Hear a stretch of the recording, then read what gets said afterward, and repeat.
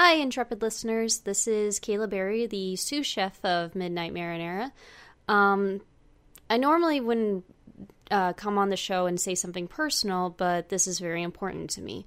About a month ago, I discovered that my dad has stage 4 melanoma. He has tumors in his brain, his liver, his kidney, his spine.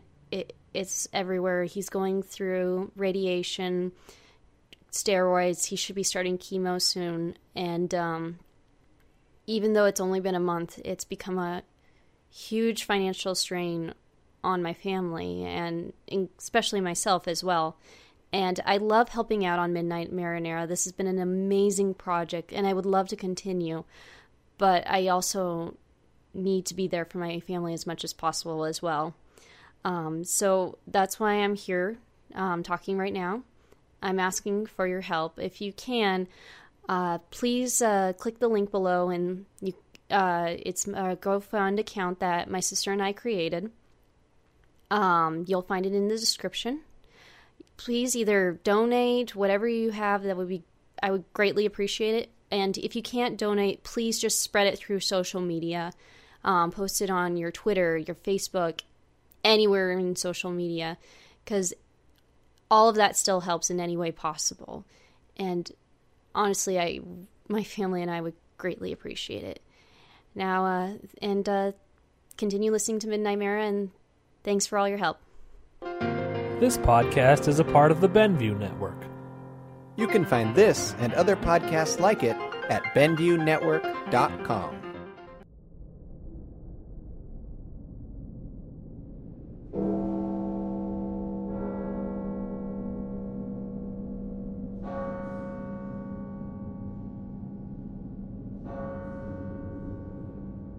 Tired of the everyday routine? Ever dream of a life of romantic adventure? Want to get away from it all? We offer you Escape.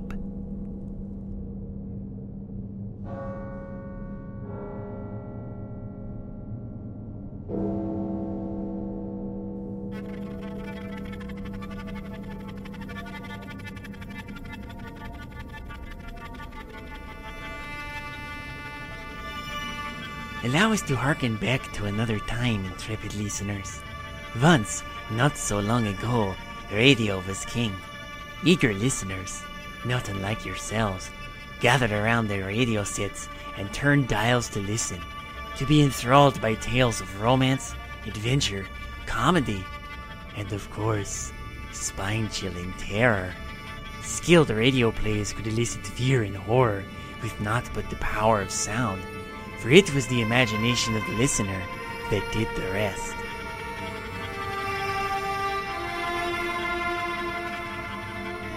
As this is a tradition Midnight Marinara strives to keep alive, tonight's play is just that, a radio play, and a classic one at that. Come along with us, brave and curious souls, and escape to a lonely lighthouse off the steaming jungle coast of French Guiana, and the nightmare world of terror and violence as we bring you Three Skeleton Key.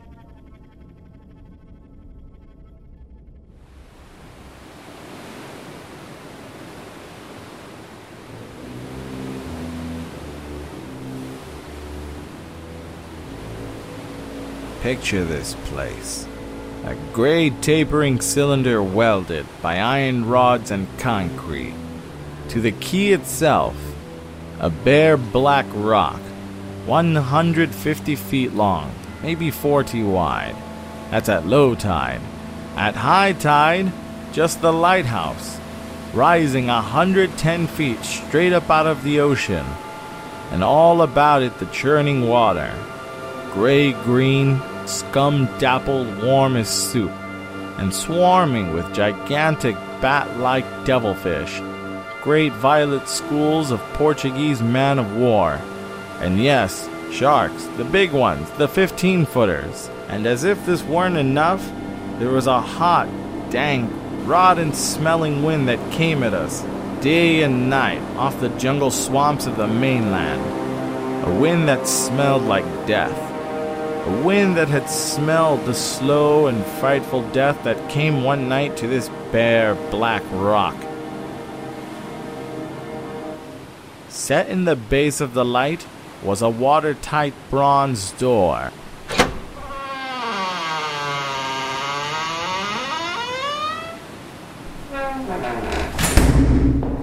And in you went, and up.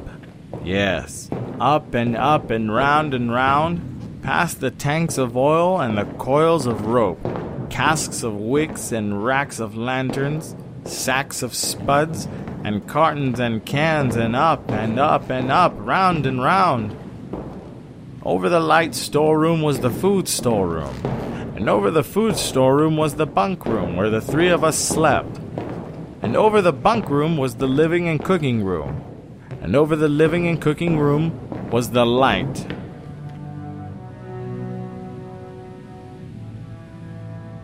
She was a beauty.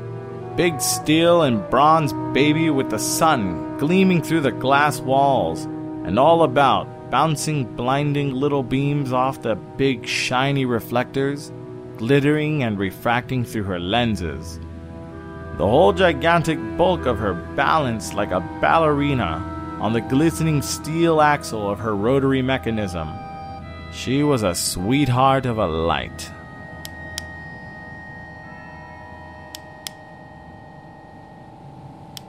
And at night, you'd lie there on the stone deck of the gallery with her revolving smoothly and quietly over your head, easing her bright white eye 360 degrees around the horizon.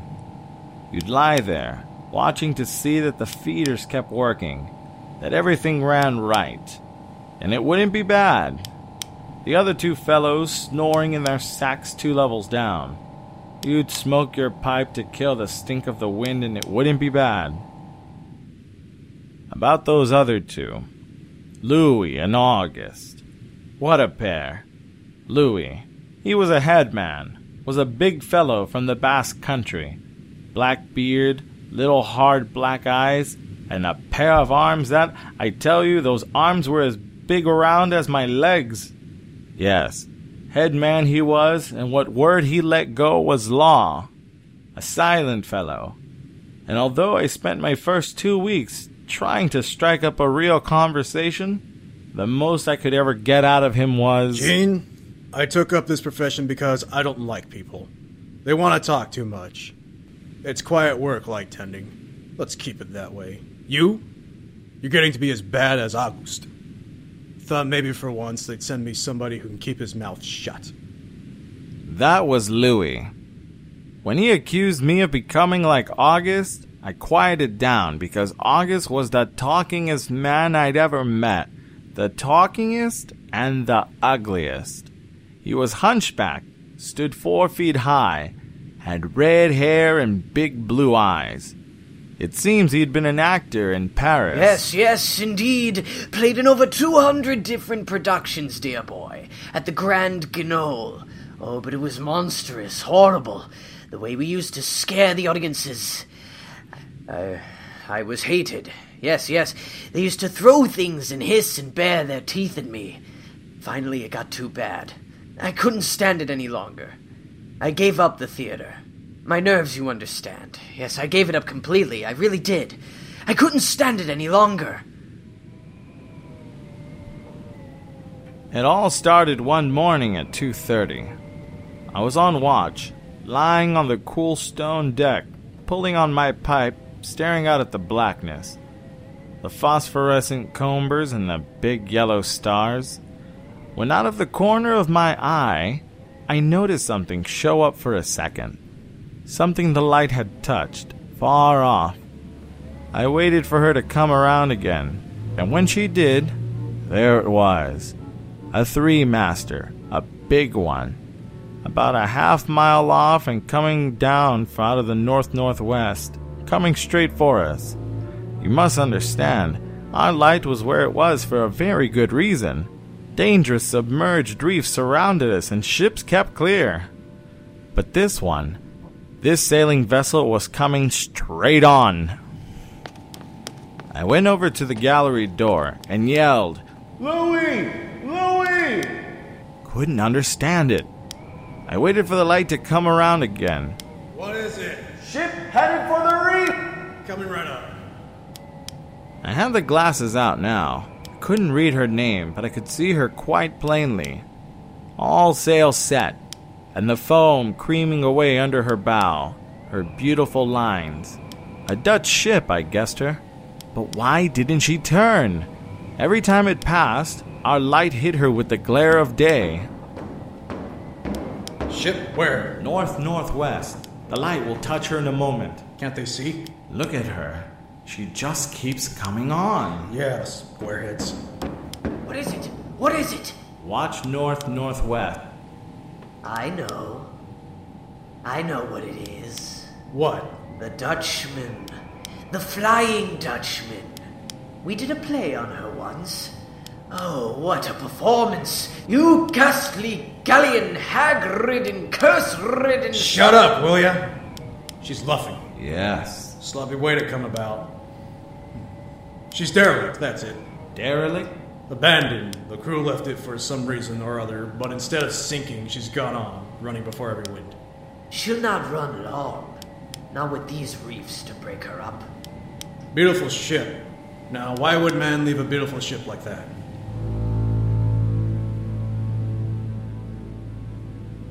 She didn't ram us, although we all expected it. But as we waited for the crash, she luffed again, caught some odd gust and went about. We watched her the rest of those black hours, heeling and rocking, pushed and pulled by every stray wind, every freak current. Watched her until the dawn came, till the sea turned from black to a pearly gray. And on she came again, heading for us. We all had our glasses trained on her now. August, you can kill the light. Right, Chief. She doesn't look so good by daylight. Think she'll ground this time? What? I say, do you think she'll ground this time? This is impossible. Absolutely impossible. What? Here, take my glasses. They're better than yours. All right. What is it you're... I had to focus. And then, my breath froze in my throat. The decks were swarming with a dark brown carpet that looked like a gigantic fungus, but undulating. And on the mast and yards, the guys and all were hundreds, no, thousands, no, millions, I don't know, an endless number of enormous rats. See them? Yes, I see them. Now we know why she's derelict. Yes, now we know. What are you two doing? Here, give me a look. Yes, give him the glasses. Take a look, Chatterbox. Give you something to talk about. She's still heading for us. Yeah. If she's going to turn, she'd better turn soon. Suppose she doesn't? You mean suppose she piles up on the key? It's low tide. Yes. Yes, it is. Where's all the conversation, August? Here, want the glasses again? Want another look? No! No! She's still coming on. Go away! Go away! Turn, will you? Turn, I say! I pray you, turn! She's cracking up. The rats! Look! On the water like a carpet! They're swimming. Sure they're swimming. Those are ship's rats. But they're swimming for the rocks. The door below! It's open! Come on. Down we went, racing down the stone stairs, taking 3 and 4 of them at a time. Scared? You bet we were scared. August, you get to the windows. Maybe they can climb. We don't know. Right, Chief, but hurry! Hurry!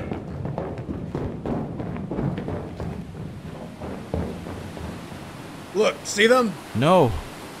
Oh, yes, I do. Up at the other end of the rock. Look at them. Millions. They smell us. Here they come. Close the door. Can't. It's stuck. Here, let me. Yeah. Made it. That was close. One got in. Look, there. Get him. He was as big as a tomcat. running. Smash Bigger. him. Smash him His with eyes were wild and red. Crack his skull. his teeth long and sharp and yellow. He went for us, starved and ravenous, and we fought him. Fought that one rat all over the room. It was, oh, believe me, I do not exaggerate. It was like fighting a panther. Got him. We better get aloft. As we ran up the winding staircase, we passed the tiny windows at the various levels, and at every one was a thick, raving, screaming curtain of brown fur. I was ahead of Louis, and I dreaded each successive level. Suppose they had found a way in. Look at them. Will you look at them? It's a nightmare. Will you look at them? The air of the gallery was thick and fetid with the stink of them. The light was dim, brown, filtered through the crawling mass that swarmed over the glass all about us. We could not see the sky. Nothing. Nothing but them. Their red eyes, their claws, their wriggling hairy snouts, their teeth, the rats. They screamed and howled and threw themselves against the glass. They were starving. And we three, we stood very quietly. Very, very quietly. In the center of the room, under our beautiful light.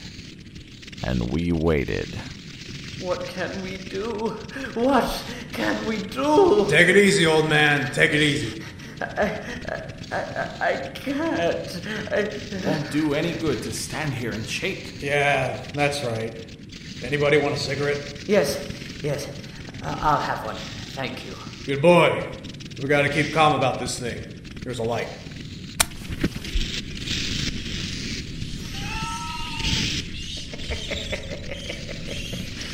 They don't like the fire, do they?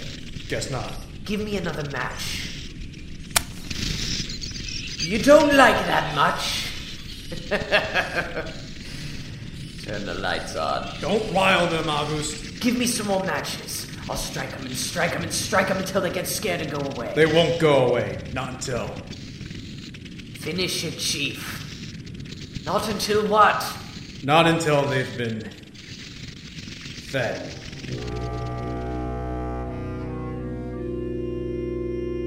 You can take just so much horror, and then you get used to it. And they were interesting to watch, you know. They couldn't understand the glass. They could see us, and they could rush at us. But that thin invisible barrier held them off, stopped them. From time to time, we caught a glimpse of the rocks below. More rats down there. Swarming brown velvet in the bright tropical sunlight. And then, the tide began to rise. If only it drowned some of them. Ship's rats don't drown, no sir. You cannot drown one of them. They're all climbing up the tower. This bunch around us is getting thicker. Yeah. Say, what's the time? 6:15. You got first watch, Chief. Right. Wake me at 10. I will. Come along, August. It was getting dark. One side of the room was lit in a soft filtered red. Sunset through the rats. Oh, very pretty.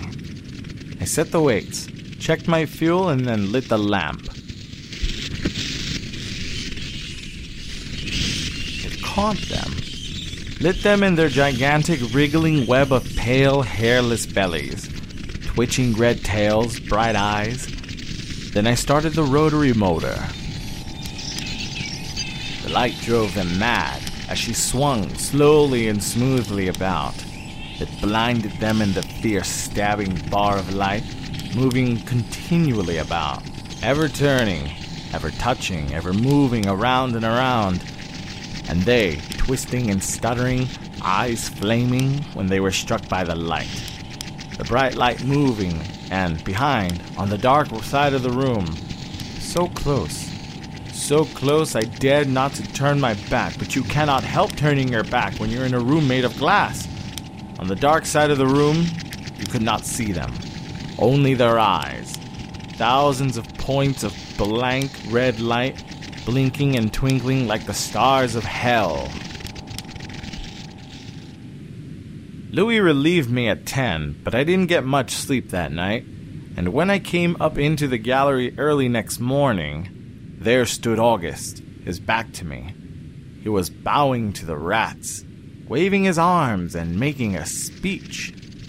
My dear audience.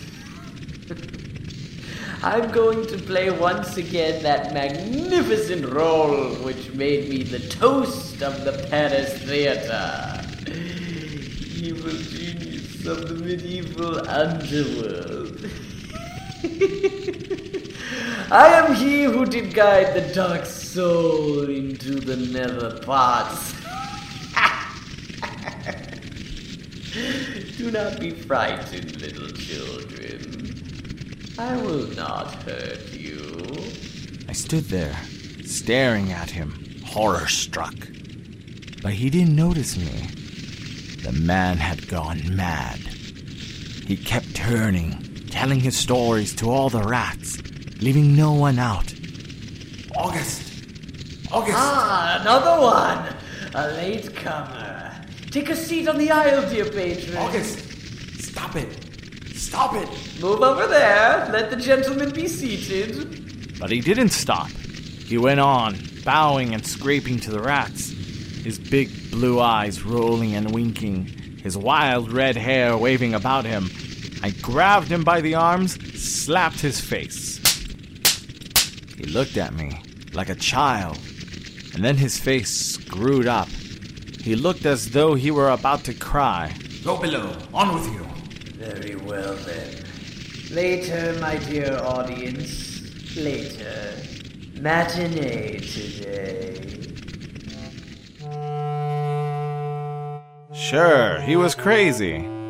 But I guess we all were.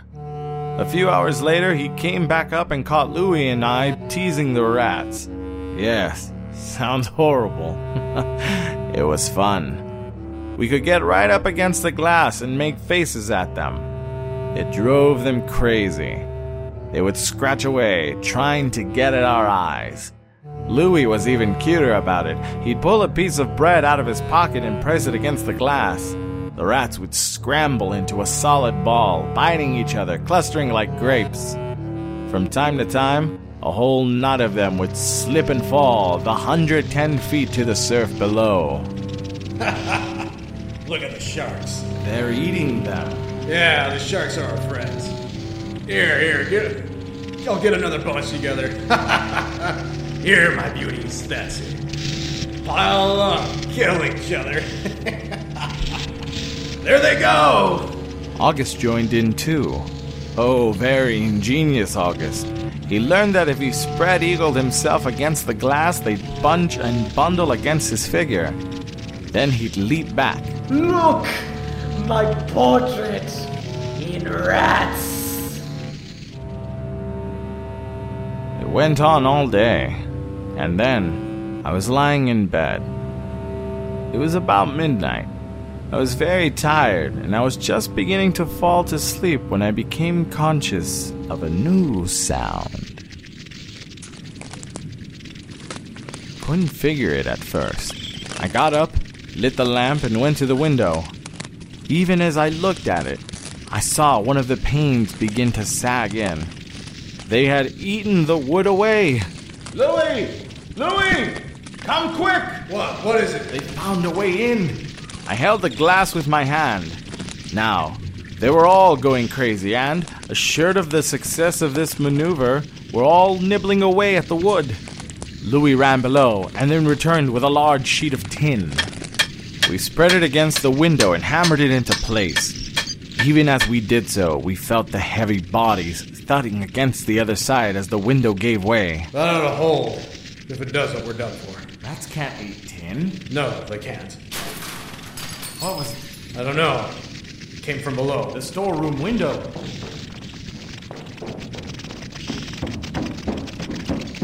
They're in! They're swarming up the stairs. Drop the trap. Right. 2 of them got in. Let's go after them. We didn't have to go after them.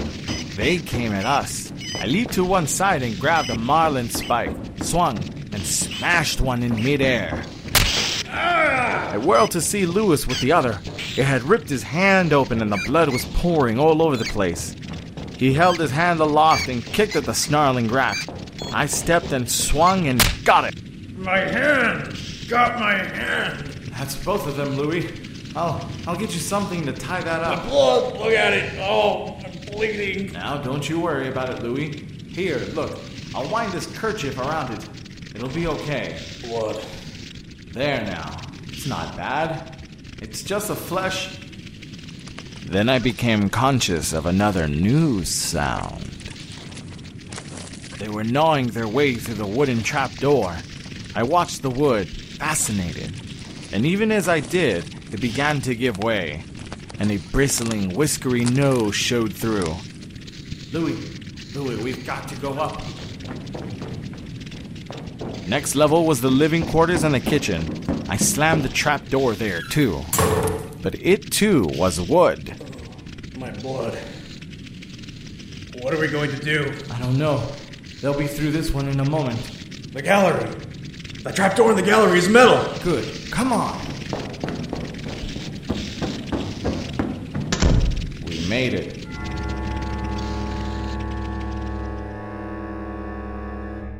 We lay across the trapdoor, exhausted, while below us, the rats took over the entire tower.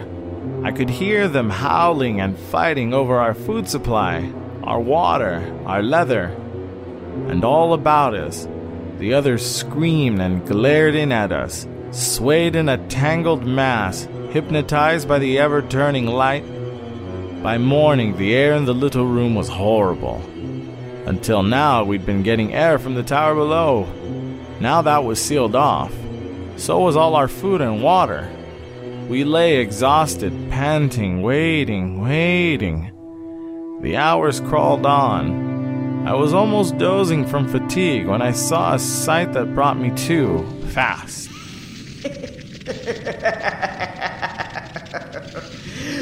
Would you like to come in, my beauties? Would you? I hold the powers of life and death, and I can let you in. August was standing by the glass, and in one hand he held a wrench. He was tapping the glass gently, not quite hard enough to break it. I eased myself to my feet and slowly, very slowly, tiptoed toward it. Tap just a little harder. I found a coil of wire in the toolkit, and I trussed him up, fastened him to a stanchion in the center of the room. Louis was of no help. He lay on his side looking at his bloody hand, weak and sick as a baby.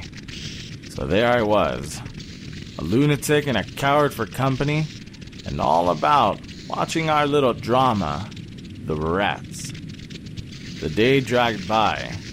The supply boat wasn't due for another 12 days. I don't know what they could have done if they had come. We only had one way of summoning them, and that was to shoot off distress rockets. But the rockets were 4 floors below.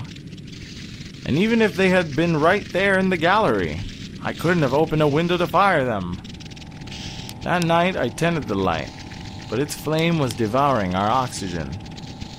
The following day we lay thirst-tormented, starving, waiting. And the following night, I again tended the light, but the small supply of spare wicking we kept in the gallery had become exhausted, and quite suddenly, about midnight, the light went out. Nothing I could do. The wicks were stored 3 levels below.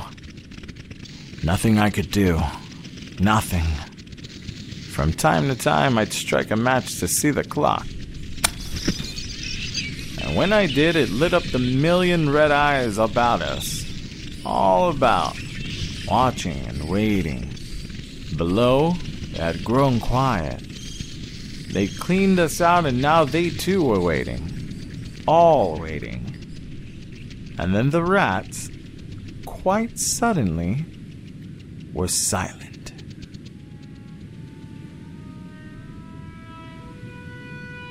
And then I heard it.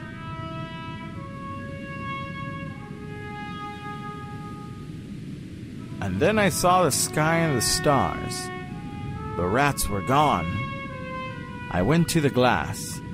Out there in the water, a small freighter, a banana boat, showing a few lights, came softly and innocently at us.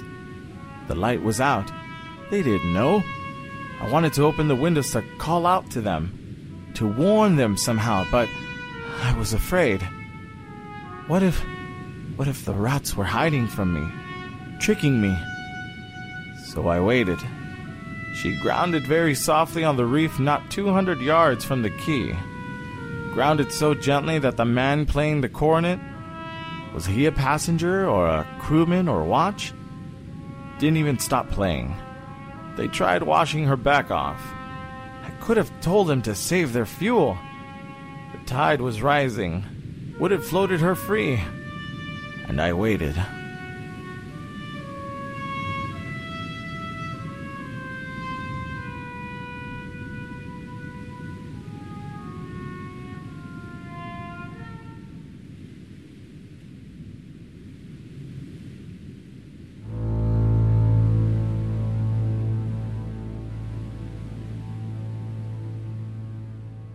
That's all.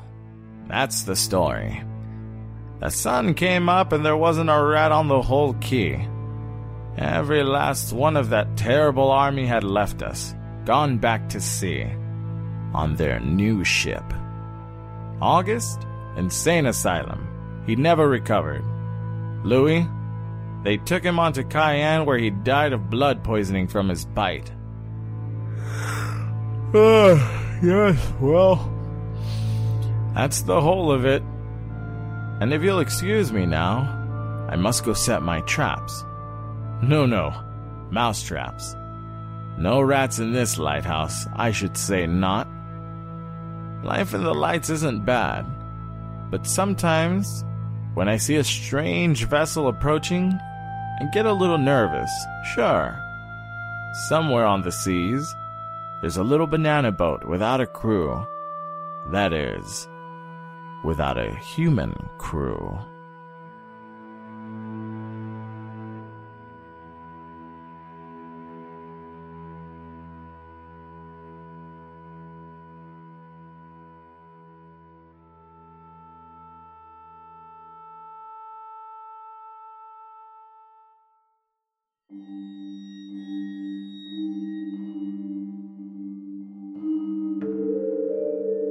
I'm not sure how you feel about rats, intrepid listener, but I have always found them to be fantastic, intelligent creatures and delightful companions on a gloomy, darkened night. Perhaps we'll send some to visit you. Consider it a gift from your friends at Midnight Marinara.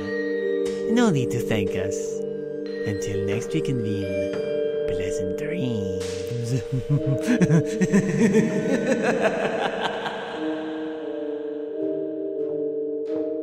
Midnight Marinara is a bi-monthly podcast written, produced, directed, and mixed by David King.